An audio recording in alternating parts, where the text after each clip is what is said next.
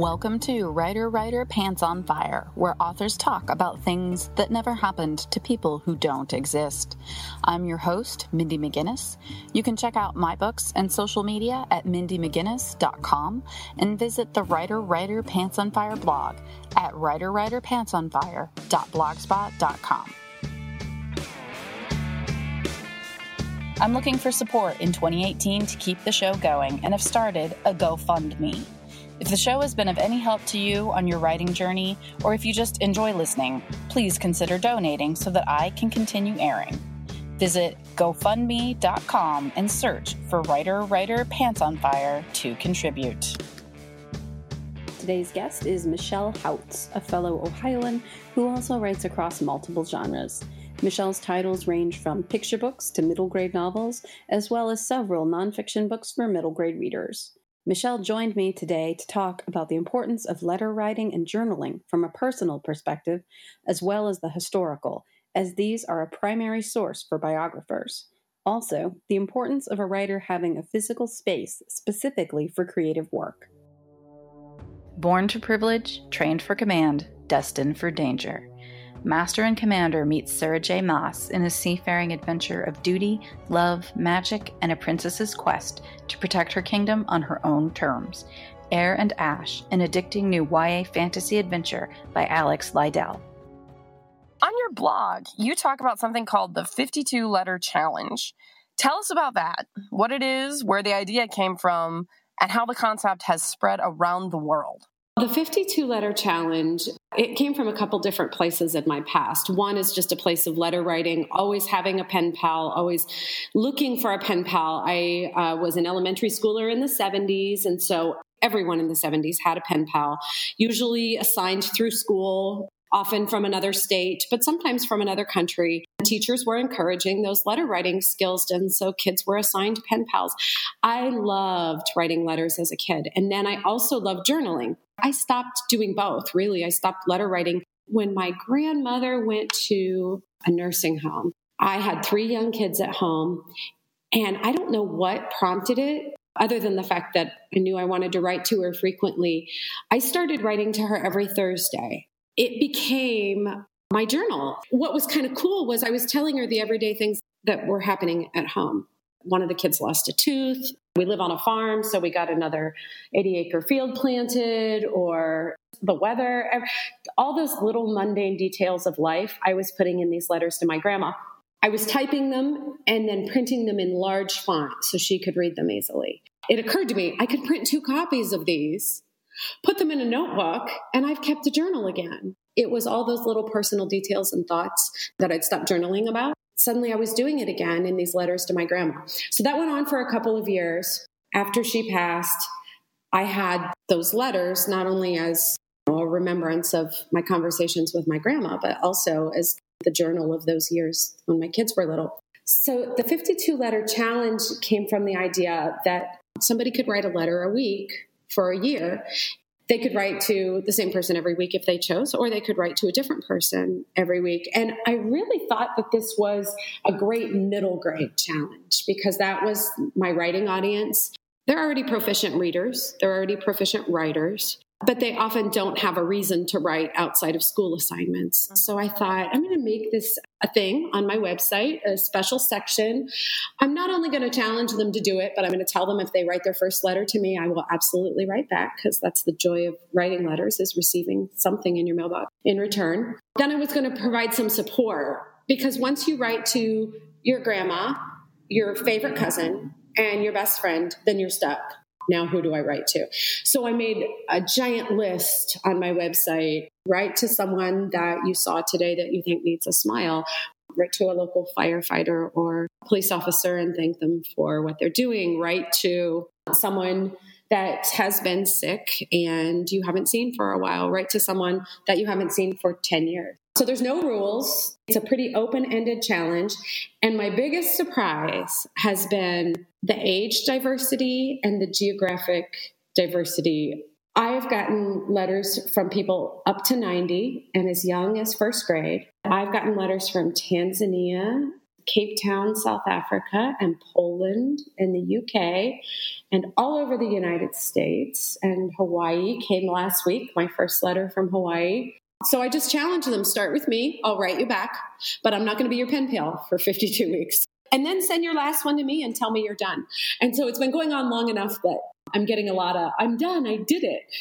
Anything to encourage the smiles and the excitement that come when you open your mailbox and there's this handwritten letter in there. There's an element to it that we have lost now in the digital age. I remember very clearly when I was young, between the ages of 11 and 17, I wrote to my cousin who lived in Indiana. Probably every week we would write back and forth. And when I got her letter, I responded to her letter. Years we wrote to each other. Even though she lived in another state, we were really close. She was one of the first people that I knew who was a writer, who was young like I was. And we were able to keep creativity flowing between us, not necessarily writing fiction to each other, but writing letters to each other. And now we're both almost 40. She has the letters that I wrote to her, and I have a box of letters that she wrote to me. And we each have our big boxes full of all of our letters up in the attic that we wrote back and forth. I don't journal. I don't have a diary. I've never kept one. So it's the closest thing I have to that. You're exactly right when you talk about it being part of the recording of history and your personal narrative. And I've done several biographies, 2 middle grade and 1 picture book biography.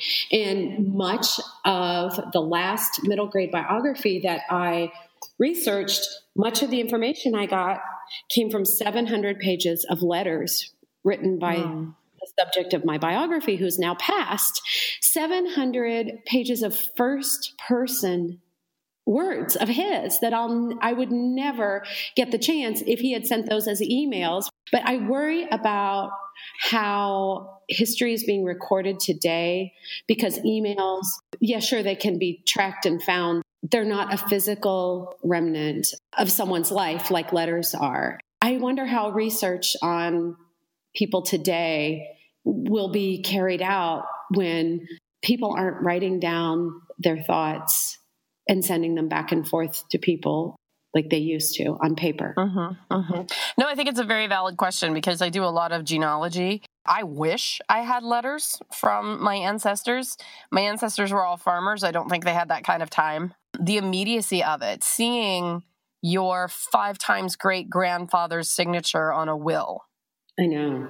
I think from a cultural perspective is that we are leaving huge footprints behind online through our Twitter, through our Instagram, through our Facebook, but that's already been curated by us. We only present our most positive side, our most flattering pictures, and we make ourselves look as good as we can possibly look in those social media posts. I get that, but that's not you. That's not who you really are. As you're saying, in the future, people that want to know more about you, it's not necessarily just the ugly things, but things that you honestly felt, because some of us don't discuss our political or our religious feelings online because we don't want to be attacked or have to get into a debate.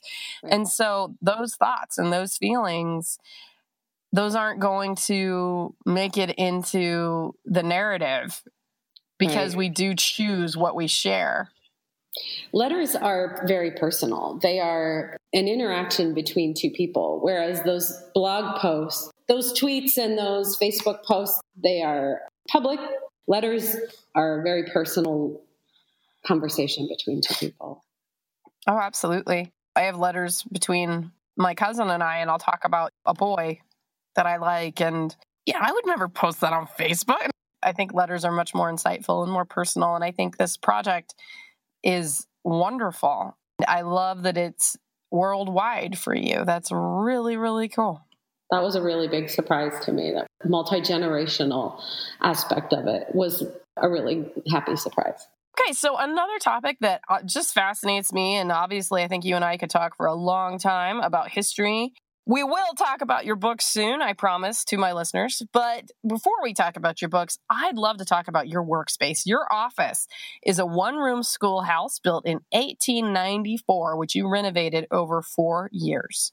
So tell us more about the importance of having a space like that and how it helps keep you consistent in your writing. We acquired this little gem of a building a few years ago. We farm full time. When you buy acreage, it often comes with miscellaneous buildings, a crumbling farmhouse, a nice sturdy ancient barn, a chicken coop.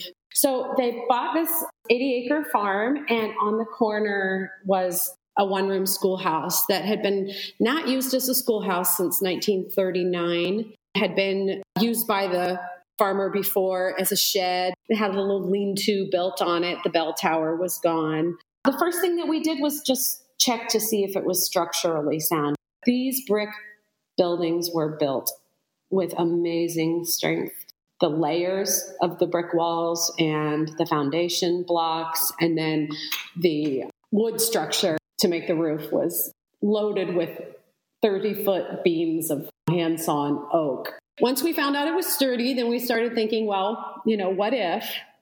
And so it took us 4 years, but we renovated it into a space that very much looks like a schoolhouse on the outside. We put the bell tower and the bell back up. On the inside, we maintained a lot of the character of a schoolroom. It's got the original wainscoting and woodwork. It's got a chalkboard and Presidents Lincoln and Washington and the 48 star flag. Rest of the inside, we have just created as my workspace. So it's nice that it's a mile from home and that it's really close. Good weather. I can walk or ride my bike down here. But it's also separate and it's dedicated. So this is my creative space. Any writer that has ever worked from home, the phone rings, the washer dings, got to lay out something for supper. There's constant distractions in the home environment. I've been writing down here full time now for a little while, and I love the separation between work and home. I love that I'm really productive when I'm here, but I also love that when I get home, I bring my laptop home with me, but most of the time I don't feel that I've got to get back to something after dinner. If my daughter's home from college, we can watch a movie together, and I don't feel that pressure that I didn't get enough done today. Having that space has just been great. I love that you say not only does it create a area where you are specifically a writer and you're working, but it also allows you to leave your work at the door when you come home. Yeah, it was like an unexpected benefit. I knew that I'd be productive when I was down here, but I didn't realize how much better it would make my quality time at home. My nest was quickly emptying. Those hours with the kids that are leaving for college and getting married and moving out, those are precious, and I need to give them top priority when I'm with them and when I'm with my husband. I think that's a wonderful point, and I love it. Well, I'm fascinated by it because I very recently, just this week, started doing research into my home.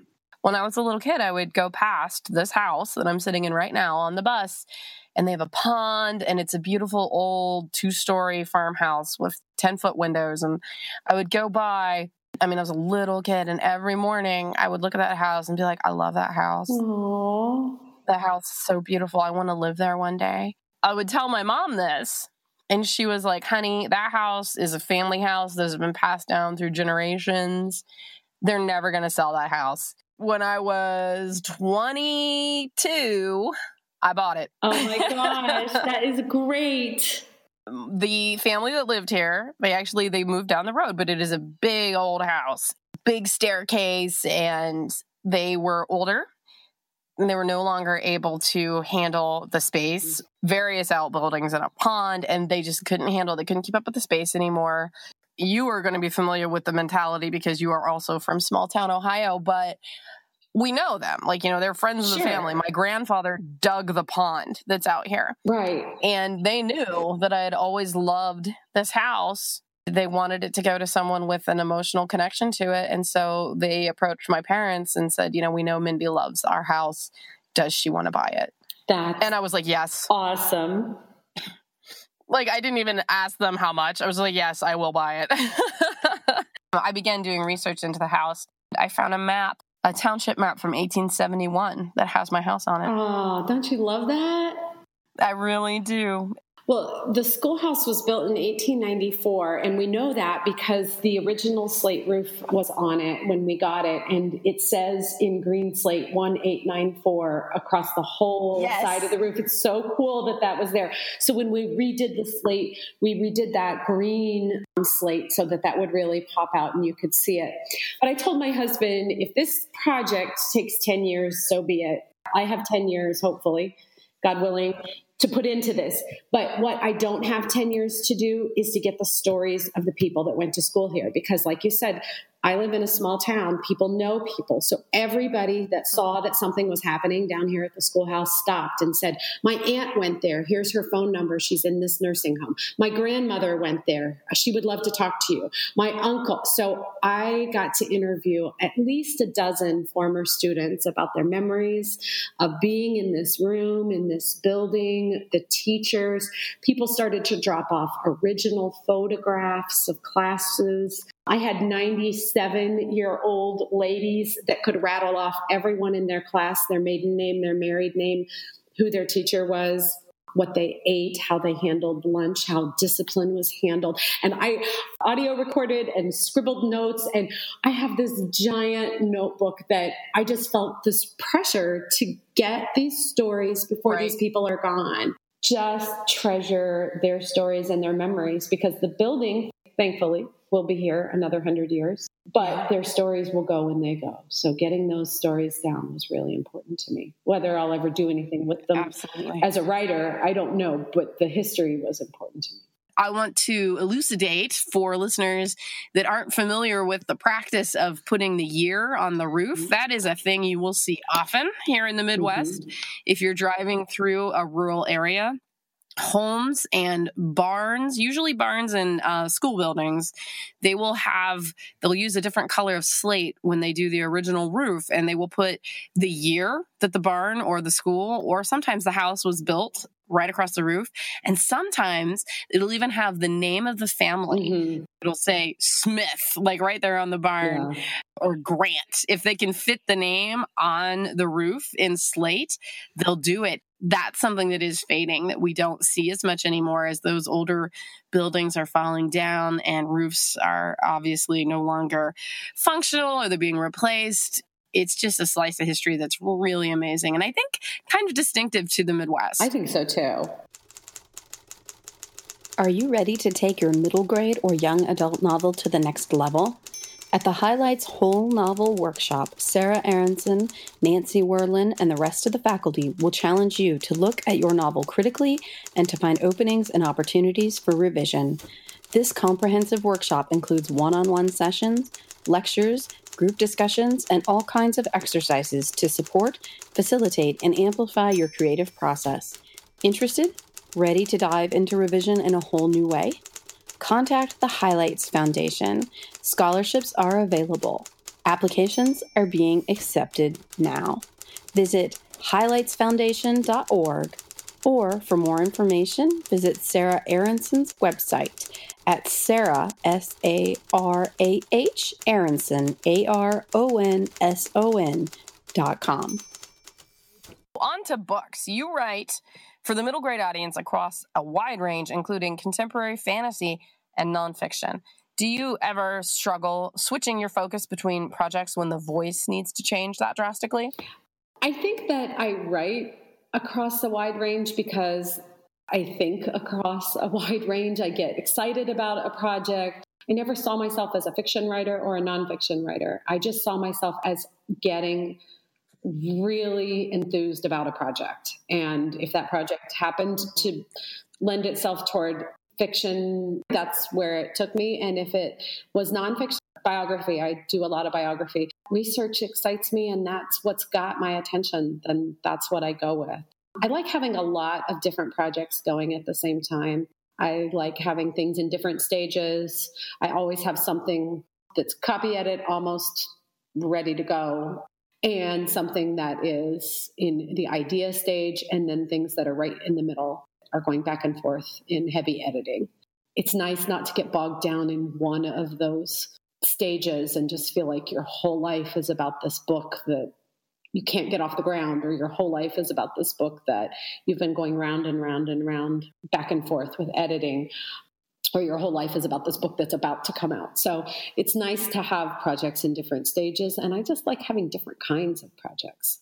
Definitely, I'm the same way. I write across so many different genres because, like you, I read widely and my mind works in all the different places, sometimes simultaneously.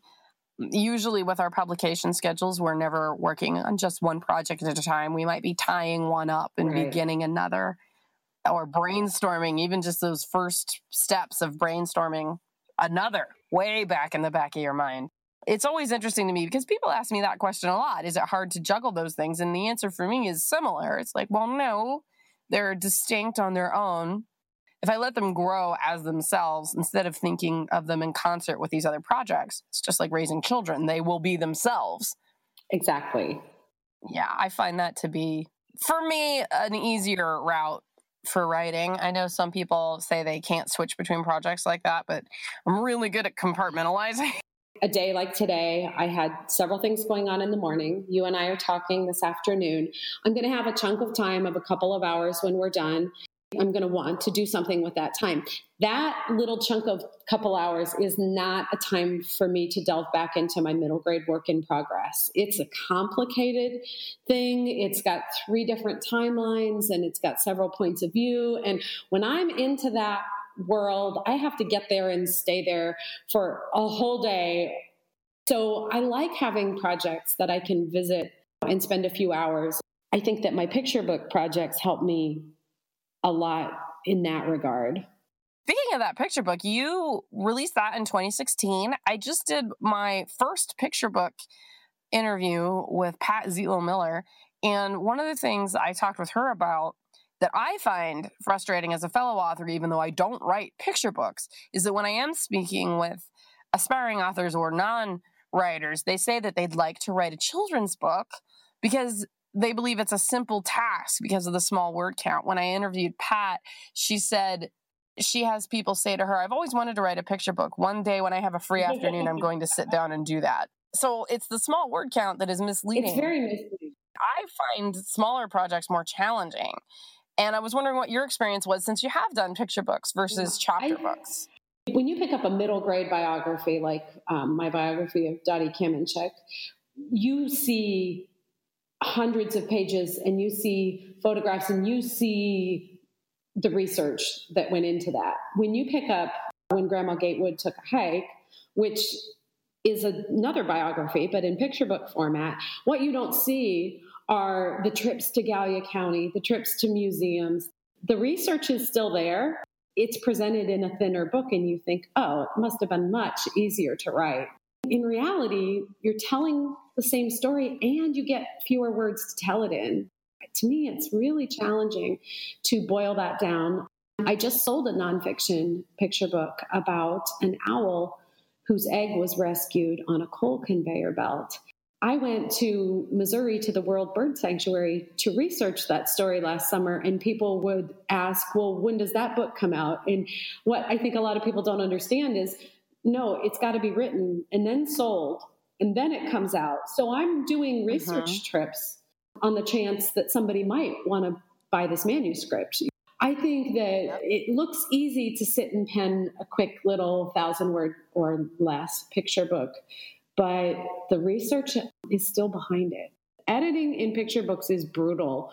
We have to kill our darlings and give up our favorite phrases and do all that when we write novels. But, it's brutal in picture book editing because you get so few words to say what has to be said in the most informative, entertaining, lyrical, magical, wonderful way, and do that in 500 words.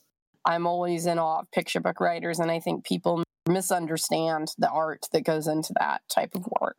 You also have the fact that in a picture book, the illustrator gets to tell half the story.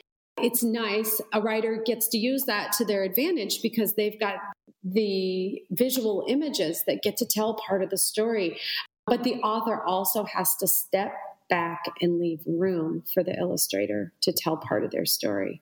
That's the marriage of picture book writing that novelists don't usually have to think about. It came from the need, like my other middle grade biographies, to tell a woman's story. And the story of Emma Gate, the story of the first woman to solo hike the Appalachian Trail. So my research led me initially thinking I was going to do a middle grade biography about her that fit into the series that my other middle grade biographies are in. After a short amount of research, I realized that the story that I wanted to tell was this small part of a very interesting and complicated life that probably wasn't even middle grade material. That's when I decided to tell only about her Appalachian Trail experiences. A biographer named Ben Montgomery has written Emma's biography for the adult reader that tells the rest of her amazing story. It was the subject that led me into creating this picture book, not necessarily, I want to write a picture book, what should I write it about? And is it true then that typically the publisher will pair you with your illustrator? Yes, and pair is even, sometimes an interesting word, because the illustrator and the art director work very closely together, and the author and the editor work very closely together. But depending on the house, the author and the illustrator may never actually connect. That's to safeguard both the author and the illustrator's ability to have their own vision and do their own work. I need to give the illustrator all the room that they need to tell their part of the story, even if it wasn't what I visualized. They would be like having a child with someone you've never met. It is kind of like that. That's a good analogy. I do think that picture books present their own type of conundrums and working processes and working relationships that don't exist in other elements of publishing. But I enjoy listening to other writers talk about how they go about the process of writing a picture book. And I feel the same way about poetry. I am not a poet. I never will be. I enjoy reading other people's poetry and listening to them about their craft and how they go about it. It's an element of literature that I can enjoy without ever having to say, how did they do this, or compare it to my own work, because I have no intentions of ever doing that. I can just enjoy it. So you mentioned your nonfiction. Cammy on First is about a female athlete who played for the Rockford Peaches and on whom Gina Davis's character in A League of Their Own is loosely based. So what brought you to Cammy's story, and has that book found a readership among young female athletes? Because I have kind of a passion for this. I think that reading group, young female athletes, is sorely underrepresented. I completely agree with that. And it was really interesting. I had proposed a different book to the Ohio University Press, who did not traditionally publish children's books, but it was about an Ohioan from Southern Ohio. And so I thought, well, maybe this university press would be interested. The publisher went to my website and said, well, I see you write middle grade. We've been thinking about starting a series, a biography series. Would you be interested in brainstorming some subjects with us and maybe writing the first in the series? At that point, we were thinking of Ohioans. So Ohio has its share of presidents and aviators. That's what we're famous for. We've produced a lot of presidents and we've produced a lot of astronauts. They all have great biographies written about them. And so we wanted to go beyond those folks and say, what Ohioans are not household names, but have amazing stories. I came across Dottie Kamenchuk's story, and immediately it grabbed me as a great middle grade biography because it's got girl appeal. It's a girl power book. It's a woman doing something men were doing in the 1940s and women weren't doing. It's a sports book. It had everything that we wanted to launch this series of biographies for young readers. Cammy was an only child growing up in Cincinnati, playing softball for an industrial softball league when World War II came and Major League Baseball was in danger of going under because all the players were enlisting. Philip Wrigley had this idea that let's have the women play baseball. So he scouted all of the North Midwest softball leagues for the best players and said, girls, we're going to play baseball. And of course, in the movie A League of Their Own, That whole scenario was immortalized forever. Everybody knows that movie, and all the characters in the movie, the director Penny Marshall will say, are composite characters. So nobody is supposed to be exactly one person. But everyone that knew our Dottie from Cincinnati and saw the movie agreed that Dottie Kamenchek had the same leadership skills, the same incredible ball playing skills, the same maturity. And she was a 12-year player for the Rockford Peaches. And so she was very much a role model for that character. I love that you did this, that you found this female athlete that can be an inspiration, because as I mentioned before, I really struggle with the lack of literature for young people about female athletes. Right. They're there. The people are there. The books don't exist. It's changing a little bit in the nonfiction arena, but fiction, you just don't see it. It was really interesting. Camion first came out, and the Ohio University Press decided that they wanted to continue this Biographies for Young Readers series. They asked me to stay on and help edit other books in the series. So since then, we've had the story of Jerry Mock, the first woman to fly solo around the world, come out. That's by Nancy Rowe Pym. That's an amazing story. Of course, everyone knows Amelia Earhart. She was the one that did not succeed doing what Jerry Mock did. Nobody knows her name. But I'm really excited about an upcoming book in this series about Christine Brennan. This one I'm editing, and it is written by Julie Rubini. And it's the story of female sports reporter Christine Brennan. She was the first woman to fight the rule about not being allowed to be in the NFL locker rooms to interview players after the games. And she broke that barrier and then has continued to report on. She's heading to the Olympics right now. She has been in some of the most amazing places in history, including being present for part of the Tanya Harding, Nancy Kerrigan incidents, and being present when Greg Louganis hit his head on the diving board. She is an amazing, living, Ohio-born female sports person that just deserves this biography that Ohio University Press is doing about her. And I'm so excited about what that will show young girls, what was once a man's world. And that's Dottie's book, even Grandma Gatewood's picture book. What was once considered a man's thing, women can do. I am behind that wholeheartedly. Lastly, I want to ask you, what's up next for you? What do you have coming out? What are you working on? Stumbled into a chapter book series. So we've been talking about middle grade and we've been talking about picture books, but I also hit the sweet spot right in between with a STEM girls science chapter book series that has been a blast to write. It's called Lucy's Lab. Books 1 and 2 came out in the fall of 17. Book 3 comes out in February this month. It's been so much fun to connect with kids. I started this as a middle grade fiction series, and I realized very quickly that 8 and 9 and 10-year-old girls have already decided if they're science-minded or not, long before 8, 9, and 10. I was listening to first and second graders, girls, and they had already decided that science was for boys, math is hard, bugs are gross. If it's not pink and purple and sparkly, it's not for them. And I love pink, purple, and sparkly, but I also want them to be confident in math and science. And so immediately, before I even got the first draft done, I bumped it down to a chapter book series, and it sold pretty quickly. And so that's a really fun Lucy's Lab chapter book series that is ongoing. I have another biography of mid-century modern artist Charlie Harper that releases April 1st. So we're in the final editing stages of that book, and I'm so excited about that. That will be a very visual book with lots of Charlie Harper's art in it. It'll be very colorful middle grade biography. Very excited about that. On Twitter and Instagram at mhouts writes. Houts is Houts. At mhouts writes. They can find me on Facebook as Michelle Houts, and www.michellehouts.com is my website and blog.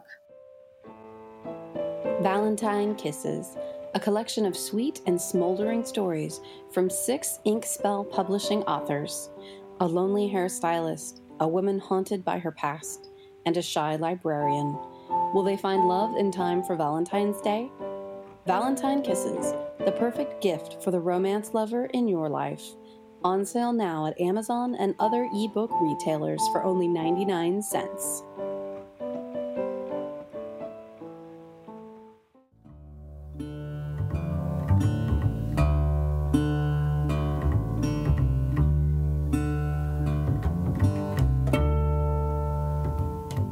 Writer Pants on Fire is produced by Mindy McGinnis. Music by Jack Corbel. If you find the podcast or blog helpful, please consider making a donation by visiting gofundme.com and searching for Writer Pants on Fire. Or visit the blog by going to writerpantsonfire.blogspot.com. Click on the podcast tab and then the PayPal button. I'm your host, Mindy McGinnis. Join me next week for another episode of Writer Pants on Fire, where writers talk about things that never happened to people that don't exist.